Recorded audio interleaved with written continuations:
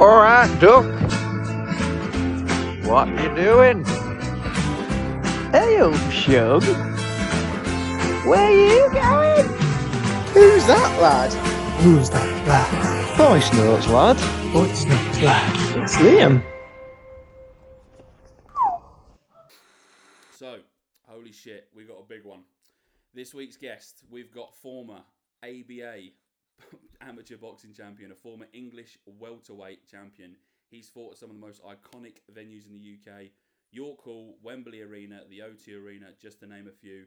Since leaving glove boxing, he's since crossed over to bare knuckle boxing, and so far it's been pretty much domination. 3-0 in the UK's promotion BKB, and all the while winning the bare knuckle featherweight world title. Not a big deal. And now he's with the bare knuckle's biggest promotion, BKFC, in America. Tyler Goodjohn, El Tornado, the captain of the Fen Army. Thanks for joining us on the Voice Notes podcast. How you doing, mate? I'm doing very well. Thank you for having me on here. Yeah, thanks for having us. Well, thanks for coming on, mate. Yeah, no, it's I know you're a busy man. Obviously, after just recently coming back from America, like how's it been since coming home, and how have you been anyway? It's been a bit of a.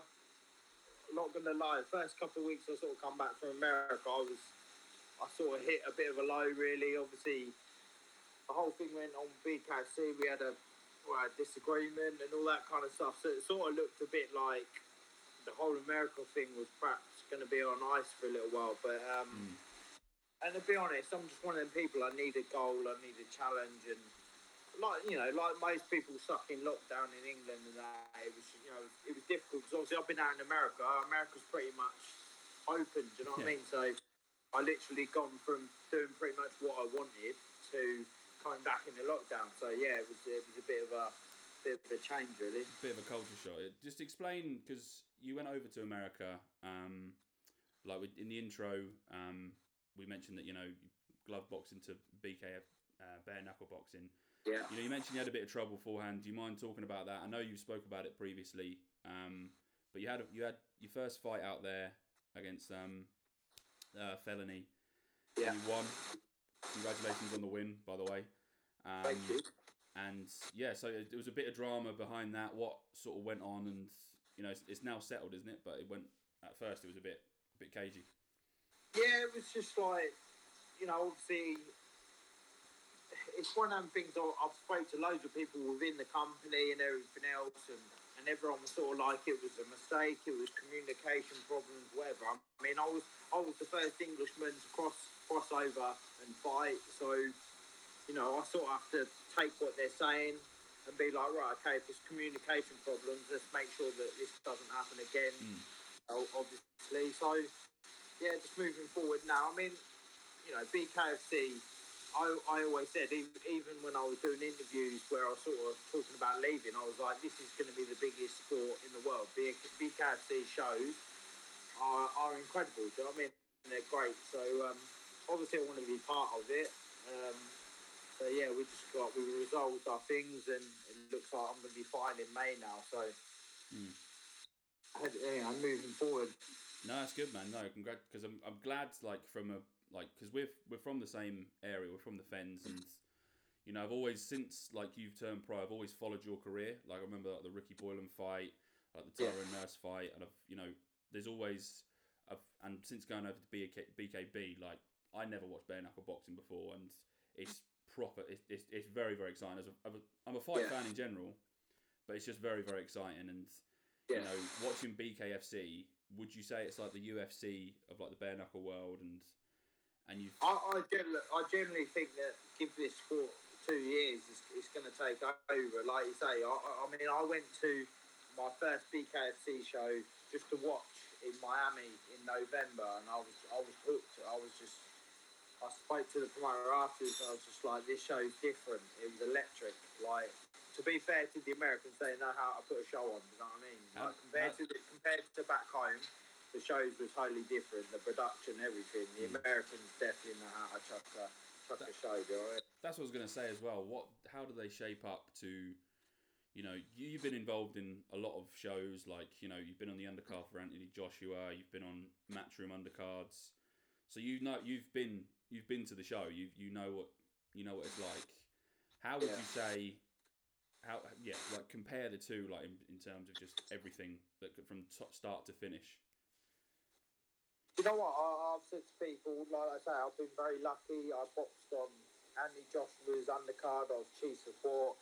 Kevin Mitchell's undercard. Do you know what I mean? I fought on some really big shows, but the show in Miami that I just went to go watch was probably the best show I've ever seen. It was just electric. I can't explain the atmosphere, everything, and it was only limited capacity as well because obviously it's whole COVID. So yeah, telling you now, it's going to be electric when they can start opening like proper venues, stadiums, and stuff like that. This BKFC is going to be electric. And I suppose like it's because one of my questions was like breaking America, and I suppose it's fair to say you've only just scratched the surface, haven't you? And you know you're an entertaining guy to watch, like to follow as well, because you don't. It's fair to say you don't really have a filter.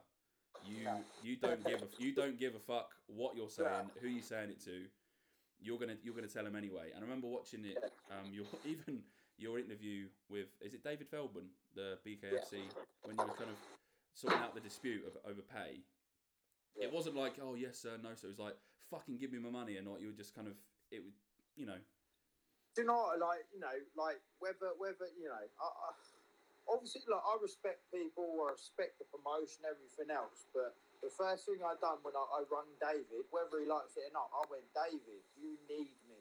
And he turned around and went, look, I want you, I don't need anyone. And I was like, you need me. Yeah. There's no one else in this sport like me. I talk so much shit, but I back it up. Like, whether you fucking hate me or you love me, you're going to be watching. So, and there's no one else in BKFC like that. I'm another, you know, every once in a while there's a guy who comes along, you know, Conor McGregor, whatever, like, you know, talks shit, backs it up. Like I say, he's like Marmite. People love him or they fucking hate him. But they're still paying to watch me. Do you reckon that's something to do with? Because I remember a famous quote about you, like Tyler Goodjohn, win, lose or draw, he's always up for a scrap, and like that has something to do with your just demeanour as well. I'd say, like, just the kind of like fucking bring it on, you know. It's you. So you know. Definitely, like, you know, I'm not this shrinking violet. Do you know what I mean? If I say something to you, you better believe that I mean it. Yeah, do you know what I mean? Yeah. Like when I got in the ring in Miami, Luis Palomino just won his world title. To all the Cuban community in Miami, he was talking about how long he's trained for it. I've ripped the mic off him and I've just gone, look, now you can fight the real man. Like, I don't give a fuck. Like, I've been in this game 20 years, and if you don't make noise, you won't get heard. And that's what I'm about. I go over to America, and to be fair to myself, I tear shit up. Yeah, like if anyone who hasn't seen that video, that's an absolute electric video. Because like Conor McGregor and all people like that were liking it. It was fucking, you know, it went off. So, you know, like I say, whether you like me or not, you're gonna be entertained. You seem to kind of come out from nowhere in that video. Like, is it sort of because he just knocked him out? You know, he's doing his victory lap, and then there's you just piping up, and it's not just piping. You're standing toe to toe, and it's the big melee in the ring, and you know, like if people had their doubts, they didn't have the doubts after that. Like I went over there on my ones. Do you know what I mean? I went over there on my own, no trainer, no nothing. I was in Miami on my own, the only English person in the building. No one was my friend. No one was to look out for me. And I just went, look, I want to jump in the ring to BKFC, and they've just gone, boom, go ahead, do it. How much? Because it's fair to say that you thrived off that. Like, you know, me against the world. Like, you took real pride in it. Like, you're the only Englishman there, and you know, and fair play to you. Like, it is a big deal. Like going to America, and you like everyone in any industry. If you crack America, you've cracked the world. And you know, that is. Do you take like great deal of pride in like how you carried yourself and. Definitely. Like, even like, you know, I'm not going to stand there and say that the felony fight was my best performance by any means, right? But I had people like, you know, let's have it right. I won the fight, no doubt about it. I won easy. Like, I put him over and everything else. And I had people criticising, going, saying this and that. And I went, do you know what? I said, let me tell you this. Lewis Palomino, Jim Ehlers, all them guys who think they're tough men, do you think they would 10 weeks, 8 weeks before go quarantine in Dubai for 14 days on their own, then train themselves for a fight on their own in a different country, get COVID 2 weeks out, manage to just get over COVID, and then go fight and then still win easy? Would you think any of them guys would do it? And that's all that I've got to say to these people. They would not do this in a million years. So how hard was it? Because you've never is it fair to say you never kind of were in that situation before? Like this, and what I mean by not having a trainer, not like literally doing it all on your own. Because before, like even from like the amateur days, like Hadman Boxing Club, and then when you were was it Tony Sims' gym? Like you've always had like great stable mates, like great people behind you. And that's always been, well, it's a fighter's bread and butter, really, isn't it? But you're best to tell that. But how weird was that? I'm a professional athlete. You don't, and professional athletes don't, don't train themselves. Do you know what I mean? So, all the, like I say, all these other professional athletes within BKFC, they're in top gyms like the American Top Team gym and all these world-class gyms. Do you know what I mean? They're with world-class trainers, with world-class teams, with world-class cut men, with world-class everything else. And I went over there on my ones against a guy, Fenley Bennett, who is an absolute legend in America. He's had 75 pro MMA fights. I put him on his ass in the first round, and then he just swallowed it and didn't want to know, and just got on his bike and tried to survive for 5 rounds. And then everyone's criticising me, saying it was a boring fight. Well, sort your boy out, tell him to come fucking fight instead of running away then, the cunt. Do you know what I mean? But how was that? Like, was there a point when you thought, because obviously it's fairly exciting, like you're going over there, it's like you feel like I'm fucking doing this, I'm going for it. And then was there a point where you're like, oh shit, like I haven't got but how confident were you in your own abilities? Like, and this is the God's honest truth. Even when I had COVID, it never even went into my head that I weren't going to fight, I weren't going to win. I didn't train for 8 days when I had COVID. Like I say, I got over it I got a negative test on the Saturday, and I was fighting on the Friday. Do you know what I mean? So, but yeah, it was never in my head once that I wouldn't fight, I wouldn't win. Because I suppose, because that year, that was like the culmination of like a quite a tough year for yourself. Like you'd gone through a few personal things. I'm not sure how far you want to get into it. Like you'd broken your jaw. You'd left BKB, and you've always spoken about your mental health, and I think that's good on you for speaking up about that. I think you sort of cover. You cover all topics on your social media, it's fair to say, but you've never neglected your mental health, and you've never neglected telling people what you've been through, and that in a way that fight, that was always that's not surprising when if you followed you on social media, it's not a surprise that you were hell bent on getting that fight or fighting against Femini because of the shit you've been through. Yeah. I mean, obviously, when I broke my jaw, I was back training the next week. After a week, I broke my jaw, got it all plates, got screws, everything else, and I was back training because that was my dream, to go out and fight in America, and I weren't going to let some idiot who wanted to sucker punch me and break my jaw ruin that. And it was just fuel to the fire, to be honest. I was just like, do you know what? I'm going to prove all these people wrong. And I'm going to go out there no matter what and fight. And let's have it right. Yeah, I broke my jaw in 2 places, had 6 teeth removed, and then 3-4 months later, I'm in a bare-knuckle professional fight competing. Once again, all these Lewis Palomino, Jim Ehlers, they ain't got shit on me. They've got nothing. No, man, yeah. They tough. They don't know tough. That Palomino, I'll fucking stick it on him. Like, he don't know tough. He seriously don't. All these American guys, they don't fucking know. No, I'm smiling because I'm excited for that. That fight's going to be absolute.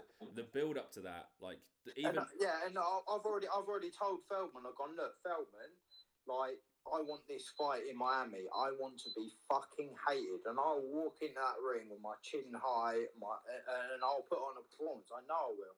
But when my back's against the ropes, mate, that's when I fight my best. You know what I mean? When the pressure's on, everyone hates me, everyone's baying for my blood. That's when you'll see me at my best, and I will fucking stick it on that Palomino. Do you think that's like because people look because you are like because I say this to people who aren't really fight fans. They said, "Oh, Tyler Goodjohn, ex-professional boxer, and obviously BKB now. Like, is is social media, is it a bit of facade? Like he goes, yeah, you can think what you think about him on social media, but he's a fucking bad man. Like if you kind of, he's gonna fuck you up. Like it's no doubt about it. And I'm not just to pump your own tires, but I'm the nicest, most respectful guy in the world. But when it comes to fighting, like I know there's a lot of people who probably think that I don't take it serious because I smoke a bit of weed or whatever. But I tell you what, like even today, I said to my trainer today, we like I'm 10, 11 weeks out from a fight, and I'm putting in like training sessions that other people just aren't doing. Do you know what I mean? I said to my trainer, nobody trains like me. Do you know what I mean? And like I say, getting COVID 2 weeks out from the fight last time only proves just how fit I was, to be fair. Like, to be able to get over COVID and still be able to fight, I must have been fairly fit. And like I say, I was only training on my own, so it wasn't ideal. So you're going to see a different animal next time I fight, that's for sure. The best Tyler Goodjohn in like the Sean George Tyler Goodjohn. That was like the best camp I'd ever had. I was a beast when I got in that ring. And none of these American guys are going to cope with that. You know what I mean? That almost leads me on to the next part of like, or my next sort of question, or what we want to bring up. Like, you talk about your engine and your training methods, and like you're just a pure, you've got the L Warriors training camp. That was highlighted in the documentary on Pulped. Like, great documentary as well, by the way. That is really like. Thank you. Yeah. That was because that kind of, I think. If you watch Tyler Goodjohn on social media, I think whatever opinion what we spoke of completely changed when you watch Tyler Goodjohn on that documentary. Yeah, a lot of people. Because like you can see like the one track mind, and you see Tyler Goodjohn, the guy, the friend, the son, and all that stuff. You see all elements, and you can tell in that documentary you're really like just one track mind. You're in the zone. I am like again with all the America thing, people saying that I didn't train and all that. I trained to my best ability within being on my one. Do you know what I mean? It's I always train hard. Whether you put me in a cupboard, I'm still gonna train probably harder than anyone else will. Do you know what I mean? It's just that's how I am. So not for 1 minute would I ever go into a fight not putting the work in. But obviously, as a professional athlete, I also know I know the work that needs to be put in, and that was in the documentary. Going and doing my CrossFit 5 days a week, being with my trainer, boxing trainer 3 days a week, sparring. That's all the ingredients that make a fighter what he is and performs best on the day. What has been like? Talk us through the. Could you have imagined it's getting really good feedback, and like I reckon you've got a lot of fans from it as well, and too right. Like, what has been the reaction from that? Because it's not just you in there. There's with the documentary. Yeah. So because it's not just you in there. It's your family. It's your mum. It's your dad. It's your girlfriend at the time, and it's your whole life encompassing. So what's been the main sort of thing?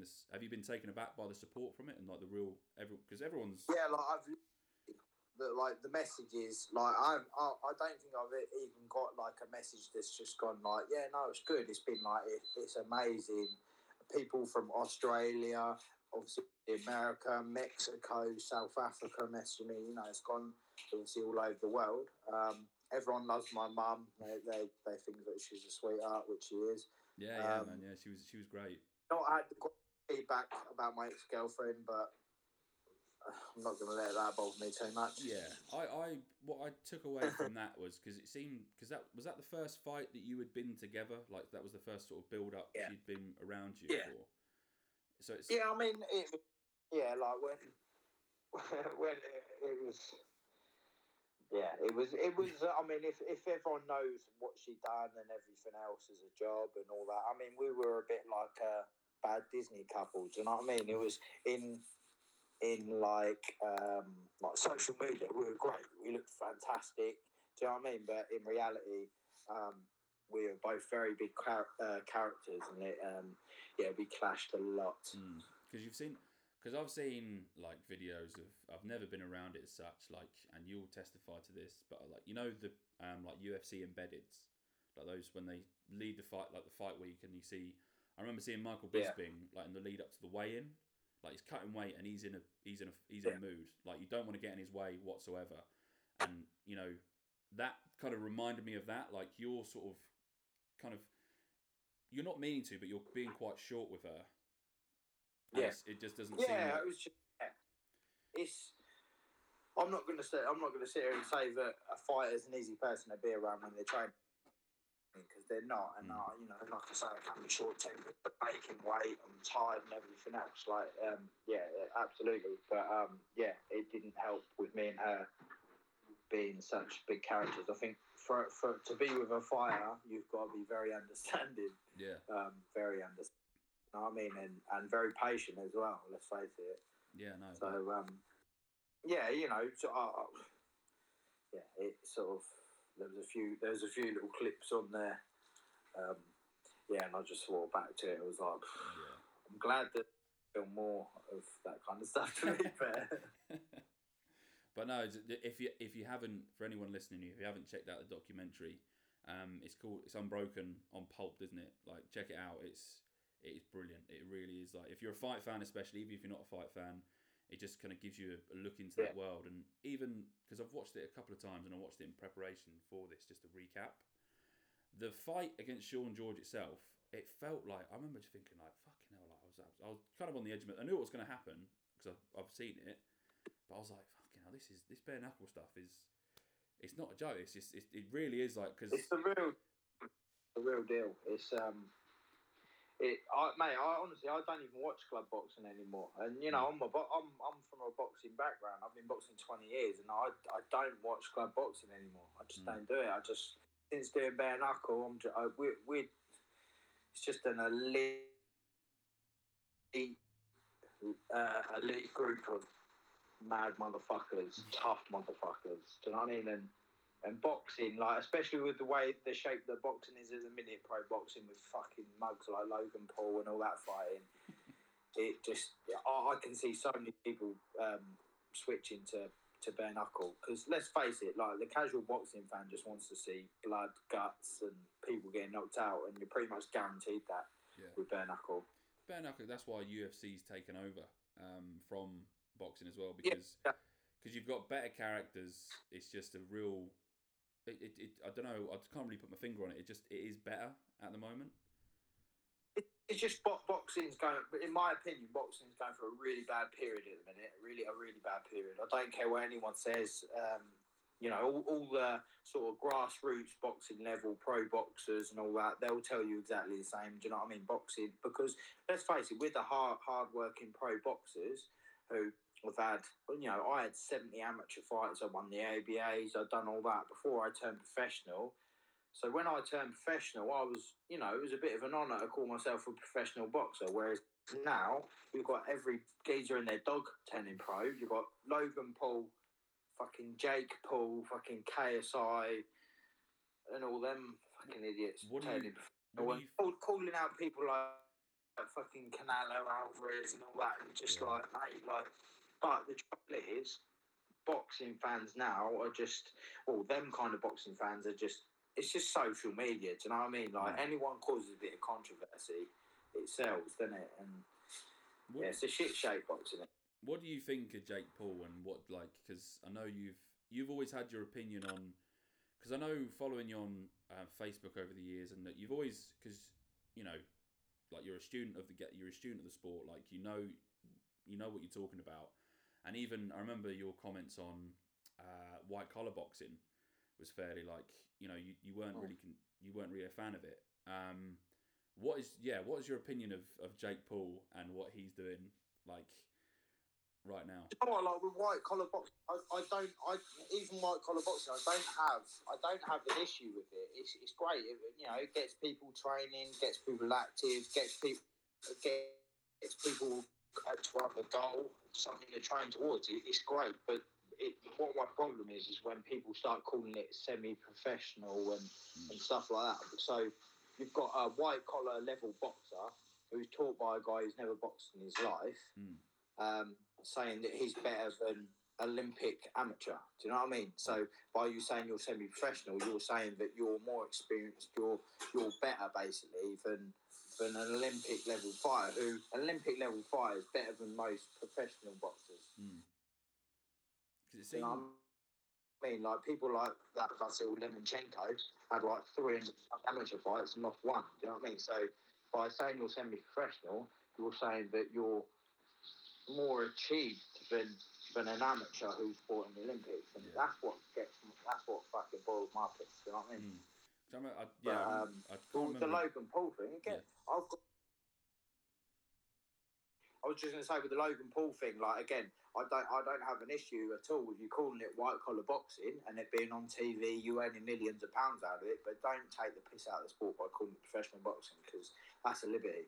Do you think boxers then, like with because people, like what you just said, do you think because you must get pissed off that people sort of overlook professional boxers like yourself, and because when you hear, I remember because when you hear boxers like speaking on the TV, like they're always, and when you say like when they say, oh, who can win this fight? I remember Darren Barker always says like, I'm always fighting a man. He's got two arms.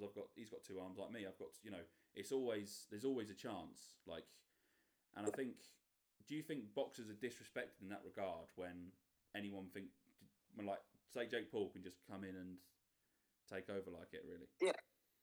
Yeah, like there's no such thing as a lucky punch in boxing. Do you know what I mean? So, you're taught to throw punches. So if that punch lands, you've been taught it. It's not a lucky punch. Do you know what I mean? So for people to just come in like Logan Paul and be like, I know he banged out some basketball player or something in his last fight, but that's not a professional boxer. That's a basketball player masquerading as a professional boxer. Yeah. So for him to then start calling out people like Alvarez and all stuff like that is absolutely taking the piss. But it's getting headlines. Do you know what I mean? That's all that's about it. People are actually acknowledging it and answering back and all that, and you're like, don't even acknowledge it. Let that quote die death. Do you know what I mean? Say that again, sorry, Tyler. We lost you for a second. Someone's trying to ring you. We got you? It's someone say, sorry, it's someone trying to ring you. But yeah, just let quotes like that die death. You know what I mean? Like calling that Alvarez because it should just fall on deaf ears, mate, because that's ridiculous. Yeah, exactly. Comment. But yeah, no, it's boxing's a bit like you're in a better position than me definitely as just a kind of boxing fan, but it doesn't feel like it's in a good place, especially British boxing. I remember a few years ago, there was like 11 world champions in Britain. It was like a really great it was fantastic. Yeah. Like you had fighters who weren't scared to fight anyone either. Do you know what I mean? Like back in what I would call, even just sort of like 5, 6, 7, 8 years ago, like people like Kevin Mitchell, Ricky Burns, all them, like, mate, they'd fight anyone. Do you know what I mean? And they'd there. Whereas now, it's more about who you don't fight than who you do fight boxing now. You'll get guided to the top. If you're a big ticket seller, you're a big draw. You'll get guided to the top. Do you know what I mean? With all these fucking stupid belts on the line, like the IBO, IBA, WBC, WBA, WBO, WBA Super Champion, fucking, I don't know, fucking Space Champion or whatever. Like all these mad titles. you got to win. Like, if you're guided right by these top promoters, you're going to win a world title. You're going to then cash out getting your ass handed to you against someone like Canelo Alvarez or whatever. Because like the other day, like that Yildirim who fought Canelo. Yeah. To be fair, Canelo, he is deserved of an easy fight, but how's that geezer even getting in a ring with Alvarez? Do you know what I mean? I remember Yildirim from the Eubank fight in Turkey. Yeah. Battered, didn't he? Yeah, Eubank battered him in Turkey. But again, it's it's a money thing, isn't it? Yeah, it was like I said to my mate the other day. It'd be interesting where's the Canelo fight going to be against Billy Joe? Do you know? Is it going to be in Miami or Dallas or? I would say it's probably going to be Vegas or something like that. It's going to be somewhere big. But then saying that, it might not be. I still don't think they'll be able to have a crowd then. Because what is it, May 2nd? Not May 8th or something. Yeah, something like that. Yeah, so it's not too far around the corner. But that's going to be a really good fight. That's going to be a great fight to watch. Being honest, I just don't see anyone beating Alvarez. I love Alvarez. He's one person that I do watch now. I've got his highlights on all the time. I often just sat there smoking a joint, just watching it. I love him, man. Alvarez is sick. Oh, man, just like his head movement, it's just unreal. It was like talking about kind of crossover from boxing to BKB. Like you had a impressive pro gloved career. You know, you won the English title, welterweight title. You know, was it 13 and 5? You know, you fought some good fighters. I have no regrets in my career. The only thing, and it's not a regret, the only thing is I would have liked to have moved up from 10 stone earlier. I suppose it probably is a regret, really. I wish after I won the English title, I moved up to welterweight. I was really struggling. The Ricky Borden fight, I had to lose like half a stone on the morning of the weigh-in and stuff like that. And, you know, somehow got the win still. And then got offered for the WBC and the National at 10 stone. I thought, do you know what? I can make it one more time. I'll make it. And there's only so many times you can go to the world. Do you know what I mean? And I just boxed like a fucking walking punch bag in that fight because I was just so fucked at the weight. So I wish I'd moved up, but you know, like I say, it's everything happens for a reason. Even with me getting banned from boxing, has then pushed the bare knuckle. Do you know what I mean? If I hadn't have been banned from boxing, I probably wouldn't have gone down the bare knuckle route. So I'm definitely a believer things happen for a reason, you know. Definitely, and like your career has gone up and up and up since then. Like you've had there was the Navarro fight and the first bare knuckle fight. No, that was the second bare knuckle fight, wasn't it? Yeah, Laffy, the first one was just an absolute. That guy is barnstormer. Yeah. And then the Navarro fight was where is it true? Is it fair to say that's where you really got the attention? Like it was the bare knuckle artist video. Yeah, I turned Navarro into a highlight reel. I made him social media famous. Yeah, no, you really did. Yes, and you did yourself like all sorts of favors. Then is that when you're because obviously you're used to the limelight anyway, but is that when that's when it really ramped up? Was there a point where you thought like, fucking hell, like this is mad? People hadn't seen this in bare knuckle. Do you know what I mean? Bare knuckle was two tough men standing there knocking lumps out of each other. They ain't seen someone there with their hands down, slipping, missing, countering, laying on the ropes, countering, rolling out. They hadn't seen that. I was doing stuff in bare knuckle that you only see with gloves on. So I'm very different. No one's doing what I do in bare knuckle. No one's got the skill set that I've got. No one's got the confidence I've got to pull it off. You know, and that all comes from having a tough professional boxing career. Do you know what I mean? I'm a tough guy. I know I am. I've fought some really good people. I've been in some situations where I could have quit and I didn't quit. I know what I'm made of. So bare knuckle, you know, walking into a bare knuckle fight, I don't even get nervous anymore because I know when the chips are down, I'm going to be that last man standing. So that's when you perform the best, yeah.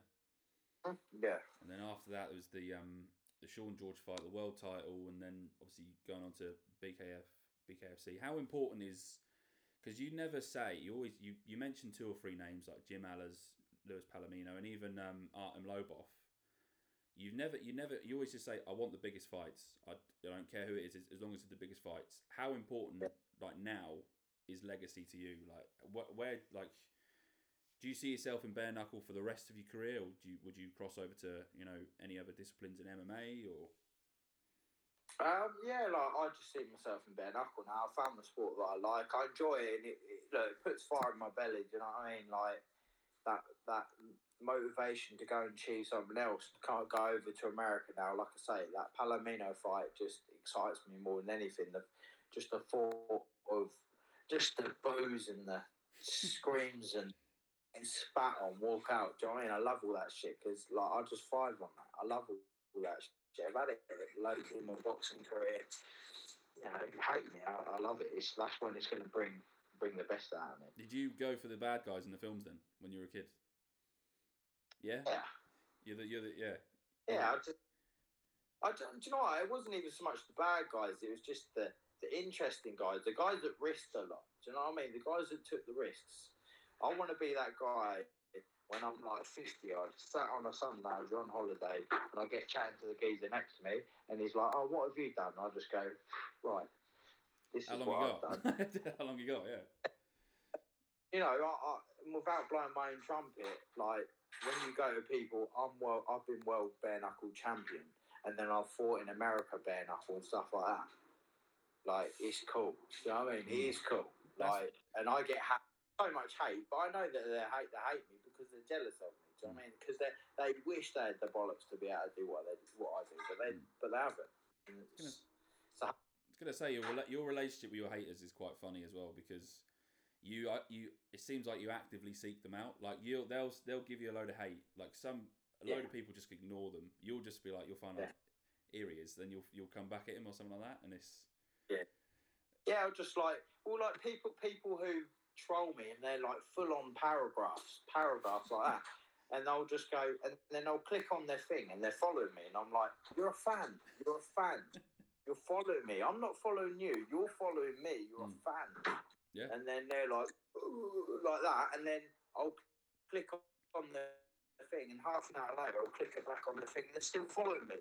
I'm like, if you don't like me or you don't like what I do, don't follow me. Don't comment on my shit. You're a fan. You're a fanboy. Do you know what I mean? And that's what I say to them, and that's the truth.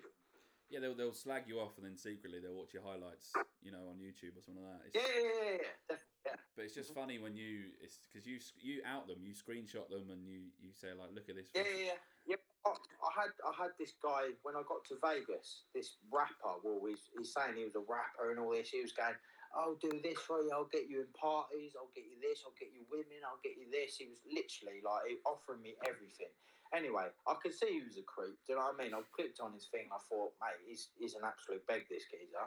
So he was messaging me, and I was just ignoring him. And then next thing I know, I've clicked on BKFC's page, and he's there slagging me off, going, "I'm shit, I'm this and that." So I screenshotted all the pictures of the conversation that me and this guy had, and I just put it up and went, "This geezer's trying to suck my cock as soon as I got in Vegas, and now he's slagging me off." I said, "You're a little bitch, boy. You're a fan, mate.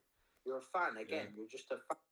You did everything for me when I first come to America, and because I didn't answer you because you're a little creep, you're now slagging me off all over online. You're a bitch." Yeah, but these people, have you ever come across? Because I had Reece Chapman on the podcast as well. You know, and we're all from the same area, and he said, because I was just going to ask, like, have you ever, been confronted by any haters and whatnot, and like, because I always think like, because there's people I know where we're from who slag you off, and it's like they want to kind of be careful though, because you still live around here, you still live around where we're from, and you know what people get like? They get a bit chippy. Like you have. Do you know what with me, Liam? Right? Do you know what I mean? Like, obviously, I love where I'm from. I love my hometown. They're always going to be with me, right? But it is a small town mentality. Yeah. And when someone outgrows that small town, they're bitter and jealous. And all I've said is, look, right from the start, you haven't got to like me. All you got to do is respect me. I don't need your likes for validation. Do you know what I mean? I know where I'm going. I know what I'm doing. I'm training hard. I know where I'm going to be next year. All these people in Ely that want to fucking bitch and slag me off, rather than putting all that energy into slagging me off, go do something positive and try and do something good with your life. Do you know what I mean? That's people who like have got shit to say ain't worth listening to. Exactly, yeah. And like, cause he set a time when like, you know, he jumped in helping you like you in a fight, and he jumped. Yeah. Reese is cool, man. Like, obviously, me and Reese had a little bit of beef when we were kids and all that. But that's kids shit. And then actually, Reese really helped me out one night when I was about mob-handed with people wanting to punch my head in. Reese was the only person who joined in to try and help me. Do you know what I mean? So, mad respect for Reese, and we've been cool ever since. Do you know what I mean? So. Yeah, no, you mentioned that on the podcast, and like he told me that story, and like. Yeah, I've only ever heard stories of like people jumping you, and I think like these fucking idiots, man. Like just these, I can't. Oh mate, when I was a kid, it was happening every single week because I was like a 15-year-old kid. I got attacked with a baseball bat. I got smashed with a baseball bat.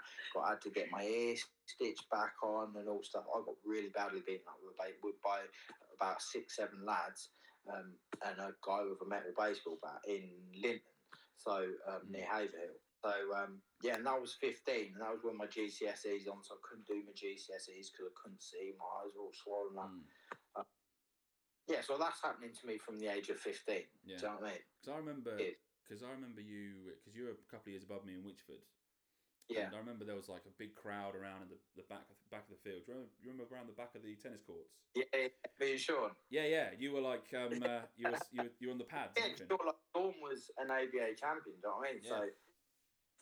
So obviously that who's the better boxer and all that, and I remember that. I think we knocked each other down twice. I think. Yeah. That was a sick fight. A great little, and everyone made a ring out of people, didn't they? Yeah. How the teachers did not clock on. It was like literally three quarters of the whole school made a ring on either a fight, and no teacher even done anything about it. Because that was right in the corner behind the tennis courts. Yeah. I think if that was anywhere else, that would have been, because you know what the field's like, it's massive and open, isn't it? So like they'll be able to see it, but it's like obstructed view. But that was, I remember saying like, Tyler Goodjohn and Sean fighting. I was like, fuck. Everyone just runs towards it, and there, like you said, there was a big ring, but like of people. Very old, only like 14, 15, knocking lumps out of each other all over the school field. It was great. I remember because me and you once we played Sunday football together one time, and remember for Witchford Sunday football. I think you just did it because if you knew a few of the boys, so I think you just kind of I think you weren't in training camp. We played against like King's Hedges in Cambridge, and like I remember that game. I wanted to fight everyone on the pitch. Yeah, there was this big, because there was this massive guy, and obviously people laugh about this. This is a fairly rough area, like for Cambridge, is fairly rough. Yeah. There's like fellas on the sides with big fucking Alsatian dogs. You know, when you go down the wing, they're fucking setting your dogs on you. But I remember this one fellow was like he was being a bit chippy, and he was like using his elbows. And I think he said, like, if you want to use your fucking elbows, use it on me, you big cunt. And then and then I remember thinking, like, I think I was only like 16, 17 at the time. I was like, fucking hell, like he's not, like, it goes back to the quote, like, he's always up for it. You're always up for a scrap, like, you know, defending anyone. You know what I don't like, mate? You know what, more than anything, I just don't like bullies, mate. I don't like bullies. I hate bullies. Like, don't get me wrong, like, mate, I am the nicest guy in the world. Like, last thing I want is a fight with someone. I fight 7 days a week. Last thing I want is to street fight. Yeah. But if you want it, I'll accommodate you. But I hate bullies. I hate people who, like, chuck their weight about, like, he's a big cunt, like, chucking his weight about, thinking, like, just being a bully. I don't like that. I'd rather just spank them. And then they'll learn the lesson and be like, actually, I should have shut my fucking mouth. Like, it's so many people like that. Like, and the thing is now, with social media, there's a lot of people who are brave from behind their phones or their computers who wouldn't say boot a fucking goose out in the street. But yeah, no, My one man vigilante against bullies, man. I fucking hate bullies. But I always remember that game. I'm thinking like, because I just always think about that when obviously when like your name comes, like, oh yeah, I played Sunday League football with him, and he fucking wanted to scrap everyone. Like he was there just like giving it to him. Everyone like, because I remember this big fella, because he was a big, tall, ugly twat. He just had like, he was like big, goofy teeth, and because he was tall, he wasn't particularly like, just wasn't conventionally strong looking. He was just tall and he could throw himself about. And I think he pushed someone down. He might have pushed me or some other young lad down, and then you just instantly in there. And I think he was a bit shocked by it, but then they're fucking psychos down there anyway. So it was. I remember that game well, actually. To be fair, that's the only thing. I can't remember if we won or lost. I only remember that bit. To be fair, I can't even remember if we won or lost, but it was just a very scrappy game, and they just had a load of gobshites. I remember that. It's the last thing you want at 10 a.m. on a Sunday fucking morning. Mate, everyone's been out on the piss the night before when we're hungover, fucking, and then you got a load of. I start scrapping. Like, fuck's sake, leave it out, mate. People having a fucking Sunday dinner, for Christ's sake, around the corner. But we spoke a lot about fighting. I think speaking of this interview and obviously interviews that you've done as well, and the documentary, people will know that you're the real deal and all that stuff. I want to talk about something else, and obviously it's the elephant in the room, like the porn industry. A load of people have asked me, like, what are you going to ask him about porn? I'll just let you have the floor. Like, your ex-girlfriend, she was a porn star, wasn't she? And that's how you got into it. Where do you... Yeah. Because we spoke about legacy, and obviously we spoke about, bare knuckle boxing. Where do you see, porn and bare knuckle kind of intertwining at the same time? Do you want to have a serious go at that? Yeah, to be fair, like I say, I got into it because my ex-girlfriend, and then we obviously split up, and then, to be fair, it's been COVID, do you know what I mean? So I've been making with girls and stuff like that, but actually I haven't gone into the whole studio thing because no studios are even open. But yeah, I've been offered a lot of stuff and spoke to a lot of people and stuff like that, and yeah, why not? Do you know what I mean? It's it's like anything. If you're getting offers and opportunities and things like that, look, I'm not ashamed that I enjoy sex. Do you know what I mean? Yeah. And I'm ashamed of my body. I'm not ashamed of having sex on camera. To be fair, it's just, what's the problem? Do you know what I mean? I know that a lot of people are going to have their views on it, but most of them people are the ones that click on a porn and watch it themselves anyway. So the sex industry is the biggest industry in the world. So people pretty much say what they want, but it's always going to be there. So if it takes someone like me to make it a bit more or less controversial or less taboo, so be it. Yeah, but it seems like you're enjoying yourself anyway. Like, you got to see, it's never a bad day when you just by the scenes of things. Never a bad day. Nah. But yeah, no, it's but when someone said do you know Tyler Goodjohn's doing porn? I was like, what? I was like, this guy's a fucking professional wild man. Like, he's absolutely. It's kind of like, in a way, it was like you were it's fair play. To be honest, it was a pretty natural transition, really. Do you know what I mean? It was just obviously I was with my ex-girlfriend who was in the industry and stuff like that, and it was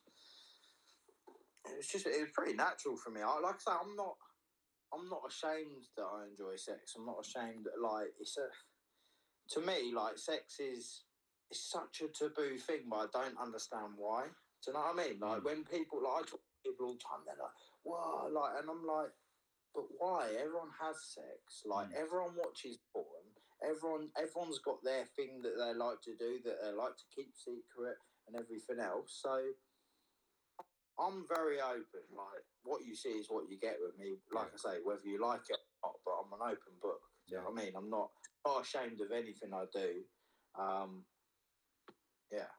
There's no doubt you are not a shy man. There's definitely and I was like, because when you said it was quite a natural process, was it just easy? Because was there one day she just said, "Do you want to maybe start getting into it?" And you were like, Yeah, let's fucking do it. Like, because Trainer, do you know what I mean? I'm an entertainer. I've been fighting in front of cameras and everything else for what, 11 years. Like getting in front of thousands of people and having a fight, I would say is more scary than having sex on camera. Yeah. Or more nerve wracking or whatever. Do you know what I mean? It's just No, like it's because I remember like you when you first started like getting into it and like you lost didn't you lose quite a few followers? I lost a lot of fans. Which, you know, again, that's up to them, isn't it? They're probably following me again now anyway, so... Yeah. They're probably subscribed to the OnlyFans, aren't they? They probably are. Yeah. Have you had, like, sorry? Each to their own, mate. If they want to come and subscribe to my OnlyFans, like... Yeah, plug it, mate. Quick plug it, yeah. Just go for it. Because even, like, just, it's been... Like from I don't know, I'm not sure about because no one like say who you worked with like Eddie Hearn's never going to sort of come out and say anything about it because it's Eddie Hearn or like, but it's been everyone's no because like people in boxing and people in like BKB or BKFC, it's just like it's Tyler does what he does. It's just I'm a character. Like I'm a character. I'm different. I'm different to other people. That's why BKFC want me in their promotion and everything else. That's I bring, like I say, I'm an entertainer. Like, and in this day and age, especially like we say, we're recapping on the whole Logan Paul thing. Like, it's not that a lot of it's not down to skill anymore. A lot of it's just being a pure entertainer. Let's face it. Conor McGregor marketed himself amazing, got himself the Mayweather fight, earned himself $100 million. Whether MMA fans want to go, yeah, but he made it a close fight. It wasn't a close fight. Mayweather with a what do you call it, like a mask on, saying it was a bank robbery. Do you know what I mean? He was taking the piss. He never boxes like that. Just wore Conor McGregor down and stopped him. Do you know what I mean? So. But you can't fault Conor McGregor for that. Like, I like Conor McGregor. I think he's sick. I think he's done everything brilliantly. What didn't he? He didn't message you, did he? He liked one of your videos. He liked. Yeah, he was just like that video of me jumping in. That must have got you. Must have gotten a bit of a kick out of that. You're like, because you've called out. You've called out his boy quite a few times. Lobov. Yeah, like Lobov said things about me as well. I'd smash Lobov to bits, and then to be fair. It's a door to Conor McGregor potentially. Yeah. Do you know what I mean? If they are very good friends, because even in that documentary Notorious, like Lobov's in it loads. Do you know what I mean? They're proper good friends. So. Yeah, they're best. But yeah, Lobov called me a dork, and I was like, geez, I've not heard dork since I was about 10 years old. It's like like this. So I would need to beat him up just for that comment, really. Yeah, that'd be a sick fight. To be fair, like this because he's with BKFC. Is Paulie Malignaggi still with the promotion? Yeah, so Paulie Malignaggi's been piping up quite a bit, saying that he wants to fight Lewis Palomino. I was speaking to someone about this earlier. It's actually fucking pissing me off a little bit because he's like, don't get me wrong, Paulie Malignaggi, great gloved boxer, fantastic. Watched him for years, tough guy. Been in great fights, but. He then got in the ring with Artem Lobov after some pretty disgraceful shit leading up to the fight, spat in Artem Lobov's face, saying he was going to do this, and just being a bit of a clown, and then got in the ring and completely mugged himself, and Lobov ended up winning. Yeah. All of a sudden, he's all over social media calling out Lewis Palomino, who's obviously BKFC champion. I'm thinking, get to the back of the queue. That's what I was just going to say, yeah. Yeah. Do you know what I mean? Because there's people who are genuinely bare knuckle fighters here who deserve it more than you. And that's the thing as well. I remember you saying in a previous interview, like, not every boxer can just transition into And I remember there's a clip on Joe Rogan. I think it was on David Feldman's Instagram. It was like Joe Rogan speaking to Max Holloway, and a lot of boxers, they think they can just sort of. Do you think is it fair to say a lot of boxers see bare knuckle boxing and think like easy payday? It's easy, sort of like me going in there. Because Max Holloway mentioned because there's no because you've got the the smaller gloves on. Bare knuckle. You've literally got hand wraps, haven't you? Yeah. You've not got the padding. Not even hand wraps. Like literally just around your wrist, so it's your knuckle to show. Yeah. So it's mate. It's like I'm, like I say, I'm coming from a boxing background of like 20 years, so I can tell you, it's very different. Yeah. It's very different. I'm sparring with a guy tomorrow.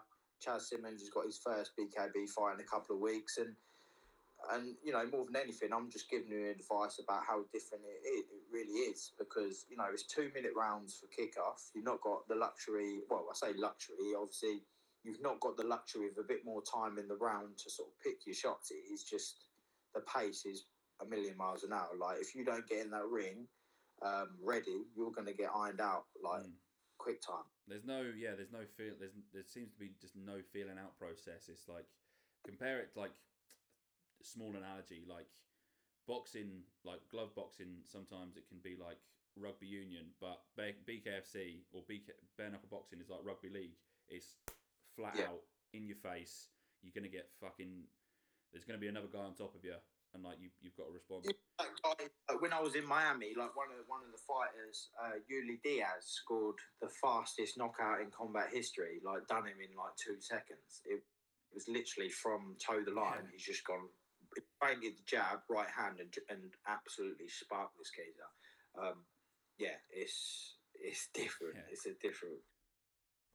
But you got to be kind of built different as well. I mean, the documentary, there's the guys like bare knuckle boxers. Just to be fair, like with the documentary, when I fought Sean put me over with a great shot early on. And that was the wake-up call. It sounds stupid, but that was the wake-up call. Would be like, fuck, do you know what? Like, I did start slow. I remember the shot. I went to his body with a jab, and it was a slow one. I didn't bring my left hand back to my head in time, and he just countered me, and that was my own fault. Do you know what I mean? That was a mistake where I was perhaps a little bit cold.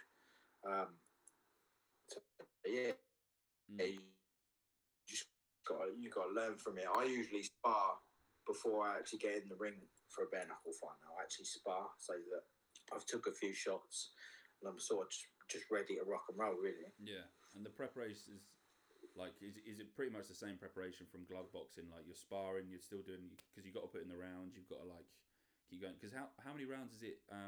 Was it 7 or 8 rounds in the Sean George fight? And how many rounds typically? 7 for Sean. Yeah. 7 there, 7 with Sean, and the other ones I've had have been 5. Yeah, 5. So, but the pace is just madness. It's like essentially it's a street fight. Do you know what I mean? Yeah. Let's be fair. Like it's so quick that I just remember with the Tony Lafferty fight, it was like going from 3-minute boxing rounds. I sort of went out there, with the same sort of thought process as boxing, so I went out there to feel him out, throw a couple of jabs and all that, and he threw the kitchen sink at me. Do you know what I mean? I remember my trainer at the time in the corner just being like, you need to wake the fuck up, because like the shots that Lafferty were throwing, if he'd hit me, he would have rocked me. He would have put me in Rose Ed, mate. Honestly, he was putting some power behind.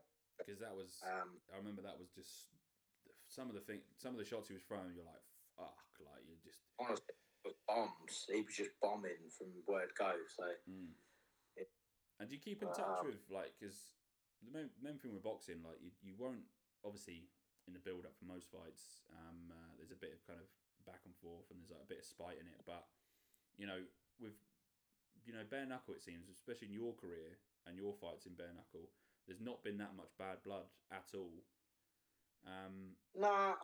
I mean, I was a bit of beef with Navarro, because Navarro obviously called me out, so I accepted it. Yeah. I went up to his weight and fought him.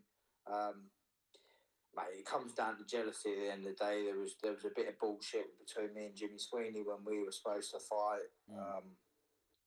Again, I was gonna. Well, the fight got called off a week before COVID, unfortunately. But again, I moved his weight to fight him. I ain't scared of no one. Do you know what I mean? I ain't scared of fighting anyone. And the reason why people don't like me is because they're fucking jealous. So they're jealous of the coverage that I'm getting. Do you know what I mean? Their videos on social media are getting a few hundred views. Mine are getting million of views. You know, and that's why they hate me. So there's levels, isn't it? There's levels. Yeah, exactly, yeah. Yeah, like it's more power to you, mate. Like you've earned you've put yourself in this position. You've earned it. So it's I'm that guy that if I see someone else doing well, another fighter doing well in that, and I'm the first person to be like, well done, you. Do you know what I mean? I'm too busy doing what I'm doing to worry about other people. Do you know what I mean? Obviously, there's fighters like Jim Aylers and Lewis Palomino who are in my sights who I talk shit about and I want to fight because I know that fight's going to happen. They need to fight me. Do you know what I mean? So, but yeah, I don't take a lot of notice of what other people have got to say. To be fair. Any news on the next fight? Or any sort of names that you can sort of throw out there, or is it a bit hush hush at the moment? I spoke to Feldman, and he said it's looking like May 21st, and it's looking like perhaps being in Miami. So that's cool. You enjoyed yourself in Miami, didn't you, last time? Miami's where all the beautiful people are from. So Miami's a good. I've been to Miami. Miami's a good town, man. It's a good time. I liked it a lot. I like Vegas. Like I want my training camp to be Vegas still. I like Vegas. It's great. Like the gyms and that are just different class. You know what I mean? So, and the connections as well. Like I was sparring world champions and upcoming pros. There's world-renowned trainers in their corner. You've got famous ex-fighters in the gym. It's just different, man. Vegas is the connects. What did you think to America? Was it your first time out in the States, or? I went out there for like 3 days. Going on like nearly 10 years ago. I went to watch Darren Barker fight for the world title against Sergio Martinez. Oh, you were there for that fight? There, yeah. Oh, so sick. in Atlanta. Yeah, so I went out. Obviously, I trained with Darren. I'm good friends with Darren, so that was a great experience. But yeah, like to go out there, and I was there for like nearly 4 months. Yeah, I got to explore it a bit better, which was cool. Yeah, man, I love this. I love America. I spent like 2 summers there working at a summer camp, and it's travelled all over. It's sick. I love it, and that's sick about the Darren Barker because the Darren Barker Gil fight that's one of my favourite. He's one of my favourite fighters, really, Darren Barker. Just his personality. Darren's one of the nicest people ever as well. He's a lovely, lovely guy. I've got some funny stories about him. Well, you had a great... He done me with my gum shield. It was a sick gym. I had Darren Barker, John Ryder, Anthony Joshua, Kevin Mitchell, Ricky Burns, Martin Ward. God, who else was there? Lee Purdy. Waddy Camacho, Lee Purdy, Daniel Cadman. We had a sick gym. We had a very, very good gym. It was just, everyone was cool. Do you know what I mean? Everyone was really cool. So nice. Just, there's no ego. It's, everyone, there was no egos there at all. Everyone got on with everyone. Yeah, I was lucky. I was very lucky. It was a great gym. I learned a lot from there. Yeah, now, what did you say about the gum shield? Darren Barker stitched you up with a gum shield? Yeah, this fit gum shield, and me and Lee Purdy were sparring. So we put all our gloves on, obviously tied and taped all our gloves and that. We put our head guards on, and then Darren's put our gum shield in. But what he's done is he's laced it with like the extract from a chili. So you couldn't even taste it. It was just heat. It was like chili extract. Right, and he's laced it, so he's put it in. And obviously, we can't take it out because the only way you can take it out is by clicking it out like that. So rolling around the canvas, rolling around the ring, like so hot. So and then another time he put Tiger Balm in my clean pants, and I used to have to drive back to Cambridge when I first went. So I'm sat in the car like that, and I'm like, all of a sudden my bollocks have started burning. And then obviously that's the worst. I've had that done to me. I had the funny thing is if he must have stitched someone up if someone in the gym was wearing glasses, because I lined someone's glasses with deep heat once. Yeah. And then they're like, his eyes are burning. But like those stories about Darren Barker, if you sort of seen him about on TV enough. He's because he's kind of what you see is what you get. He's an analyst now, and he's a really good analyst. But he's just kind of he's not. There's no facade. You know what? I learned a lot from Darren. I remember fighting Tyro Nurse, and I'd had like 10 fights, and Tyrone had 31-29 at the time. So obviously it was a massive step up that early in my career.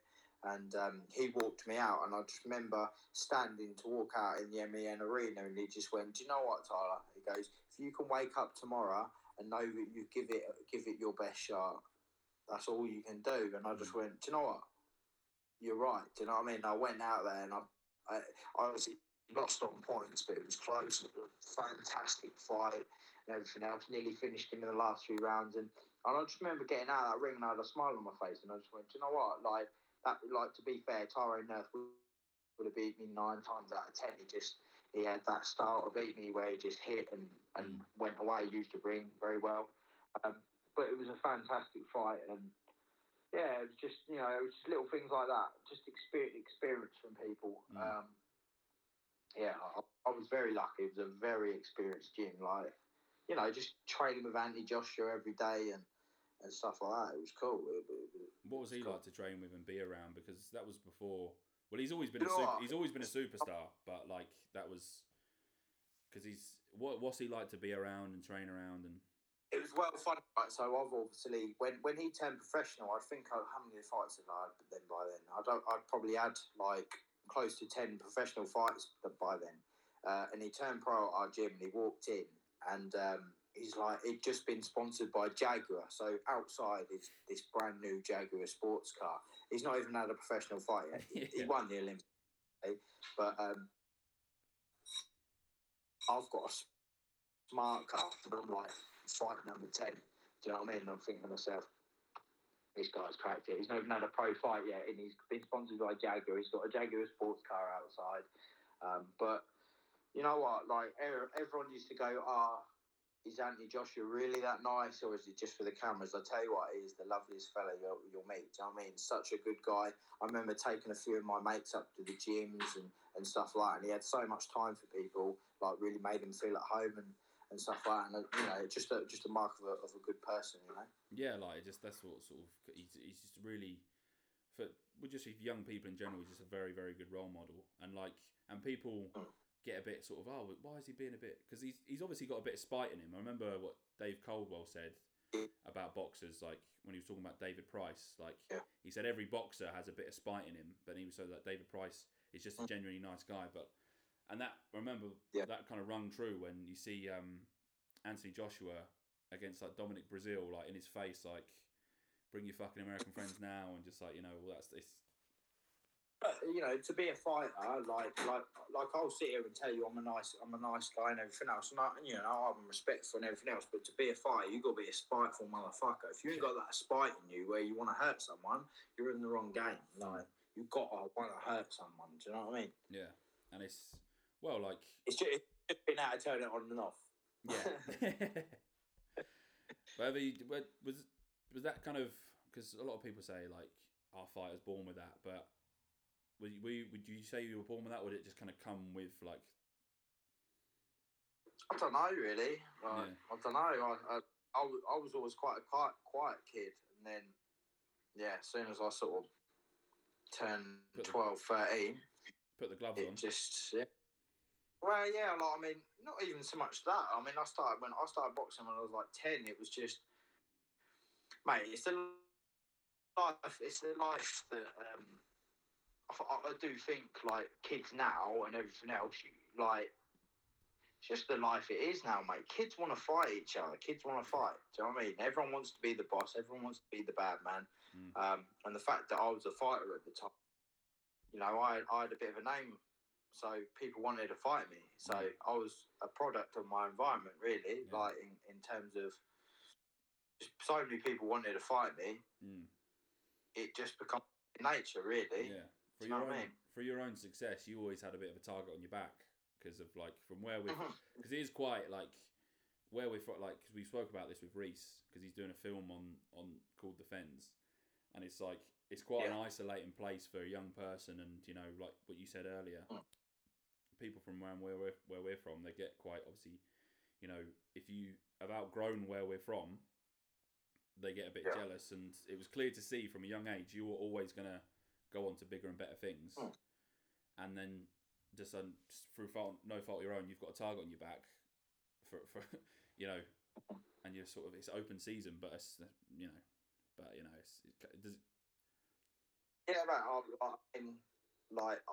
I'm so the guy who done my documentary, the director, he's actually going to write my book. Oh, sweet. And that'll be because I trust him and he already knows me quite well anyway. But people are going to be shocked about some of my stories. I've been through a lot. I've been through a lot in my life, and that's why I'm confident in myself that I can go out in America, look after myself, fight these guys now because I've been through a lot and I'm still here. So, but no, obviously just want to say we'll wrap it up there. But thanks again for your time, and mate, like I said, I've always followed your career, because being we went to the same school together. I know you were a couple of years older than me, but I've always followed your career, with pro, glove boxing and all that stuff. So I've always had a bit of a stake in, what you've done. And mate, hats off to you. You're smashing it, and all power to you. I'm happy, made up for you that you're in America. You're back in BKFC, and I hope you smash the fuck out of Lewis Palomino. Yes, I hope you. Yeah. I will. Nice one, Liam. I appreciate it, mate. Nice one for having me on. No, thanks for your time, mate. No, it's been an absolute pleasure, and I reckon everyone, whoever listens to this, is gonna really enjoy it. So, yeah, thanks again, mate. Can't thank you enough, and all the best from the Fen Army. No worries, mate. Cheers, I'll speak to you soon. Cheers. Massive thank you and big shout out to Tyler for coming on the podcast. I know you're a very busy man with you're training for your next fight, and I know he had to drive from Cambridge to Chelmsford that evening. He'd literally driven from Cambridge to Chelmsford and then did the podcast with myself. So we spoke for a good hour or so, and appreciate your time, mate. It's definitely valued, and I think you can all agree after that interview, he's a very, very interesting guy with a great story to tell, a really great backstory, and very, very interesting. If you're a fight fan, you should enjoy that, and if you're just a fan of interesting people, you should really enjoy that as well. Really looking forward to seeing how the rest of his career unfolds, and I've always sort of pulled for him just because he's from where I'm from, and he's always he's made a bit of a name for himself, and good on him. I wish him nothing but the best and all the success in the world with BKFC. I'll definitely be watching his fights coming up in the future, and all the best him going over to America again. But this was a great interview, and really, really enjoyed myself with that one, and I hope you guys enjoyed it as much as I did. But another thank you to Tyler, and giving up his time so freely. But this podcast is brought to you by Faster Pasta, Cambridge's premier fresh pasta delivery service. Check them out on their website, on their Instagram as well. You can check them out. You can find their Instagram at fasterpastaco, and also the same with the website, www.fasterpastaco.com, to check out recipes, check out blogs. They've also got merch that you can still buy, so check that out. Once it's gone, it is gone.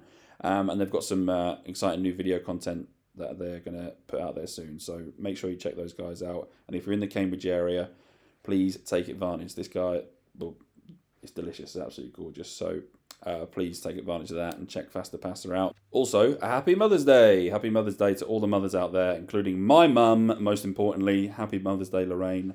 I love you to fucking pieces. Shout out all the mums. Shout out everyone who's listened to the podcast also, and who's showed support. It has not gone unnoticed. Really, really appreciate all the support and all the messages and everything like that. We'll continue to churn out content as much as I can. But thanks again for everyone listening. Hope you guys enjoyed this week's podcast as much as I did. A little bonus episode for you on a Saturday. So hope you enjoyed this podcast. Check out the sponsors, check out the podcast, continue to support it. It's very much appreciated. Happy Mother's Day once again. And I hope you guys have a great week. Keep smiling, and we'll see you soon.